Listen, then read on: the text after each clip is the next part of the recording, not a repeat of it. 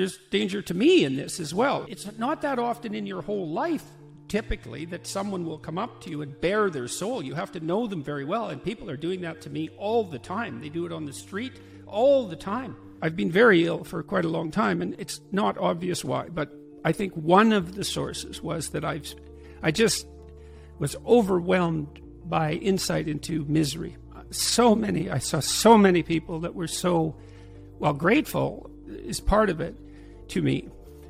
It's very affecting when that happened. It's not a trivial experience, especially when it happens thousands of times. And, I'm a reasonably astute observer of people because I had so much practice as a clinical psychologist. I can see what's going on with people pretty quickly if I really watch, and that is my proclivity to watch. That's why I've been able to maneuver reasonably well in these interviews where people have tried to skewer me.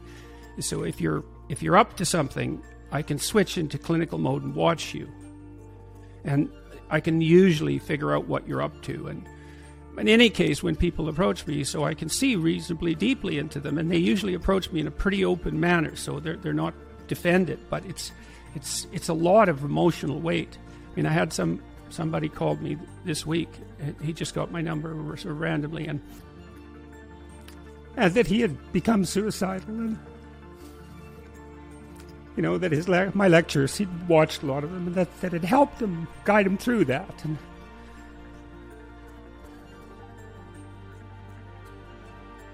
I've seen a lot of that, and that's dangerous. It's dangerous. I'm not unhappy about it. I'm not unhappy about it. It's an honor to be able to help people. Really, it's a privilege, and I'm thrilled that that's what's happening. But by the same token, it's a lot to see. I have to be very careful to see all that and to be able to handle it. And it's very dangerous, because if I make a mistake of any sort, I'm in so much trouble.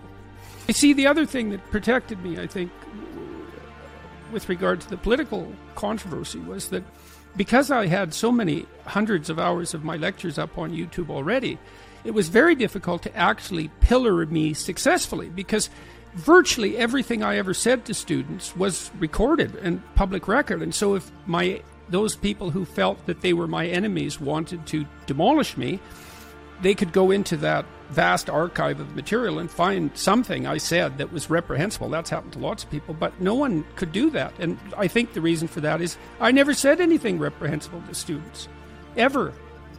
And so I think the other thing that happened was that people came to my website because I was so controversial, and then they listened to some of the things I said, and they thought, this isn't how this man is being described. What's going on here? Exactly. This is ridiculous, because this is nothing like I expected at all, and it brings me to tears regularly. It's mind-boggling, because people come up to me, and this is happening wherever I go now, and they say, they're very polite when they come and talk to me, and they're always apologetic for interrupting, and so it's never narcissistic, and it's never annoying. I'm really happy to see people, and they come up to me and they say, well, I know you've heard this lots of times before, but I've really been putting my life together since I've been watching your lectures. And then they tell me a story about where they were in some dark place, too much alcohol, too much drugs, not getting along with their father, not getting along with their mother, not having a vision for their life, being nihilistic, playing too many video games. They say, look, I've been listening to your lectures, and I've been developing a vision for my life, and I've been trying to take responsibility, and I've been trying to tell the truth, and things are way better. And so that's absolutely perfect. It's the right way forward as far as I'm concerned. And those are people who, they took stock of themselves. They said, I'm in a dark place, and I'm a dark person, and here's some things that this dark person in this dark place could do. Little things that they could actually do. I'll clean up my damn room. I'll make my bed. I don't know how many people have come and told me. It's so strange. They said, well, I started making my bed, and that made all the difference. So people come and listen to me lecture. So then the question is, well, who are they listening to? Well, in some sense, they're listening to me, because there I am. But in some sense, they're not. I'm the embodiment of a set of ideas, just as we all are. Those ideas aren't mine.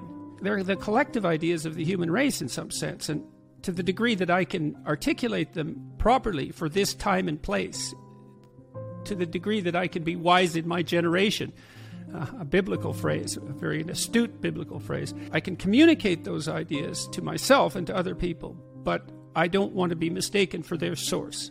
I'm not their source, and I'm very aware of that, and I do what I can to make that clear to myself, and my family helps me out with that a lot. They understand the danger as well, and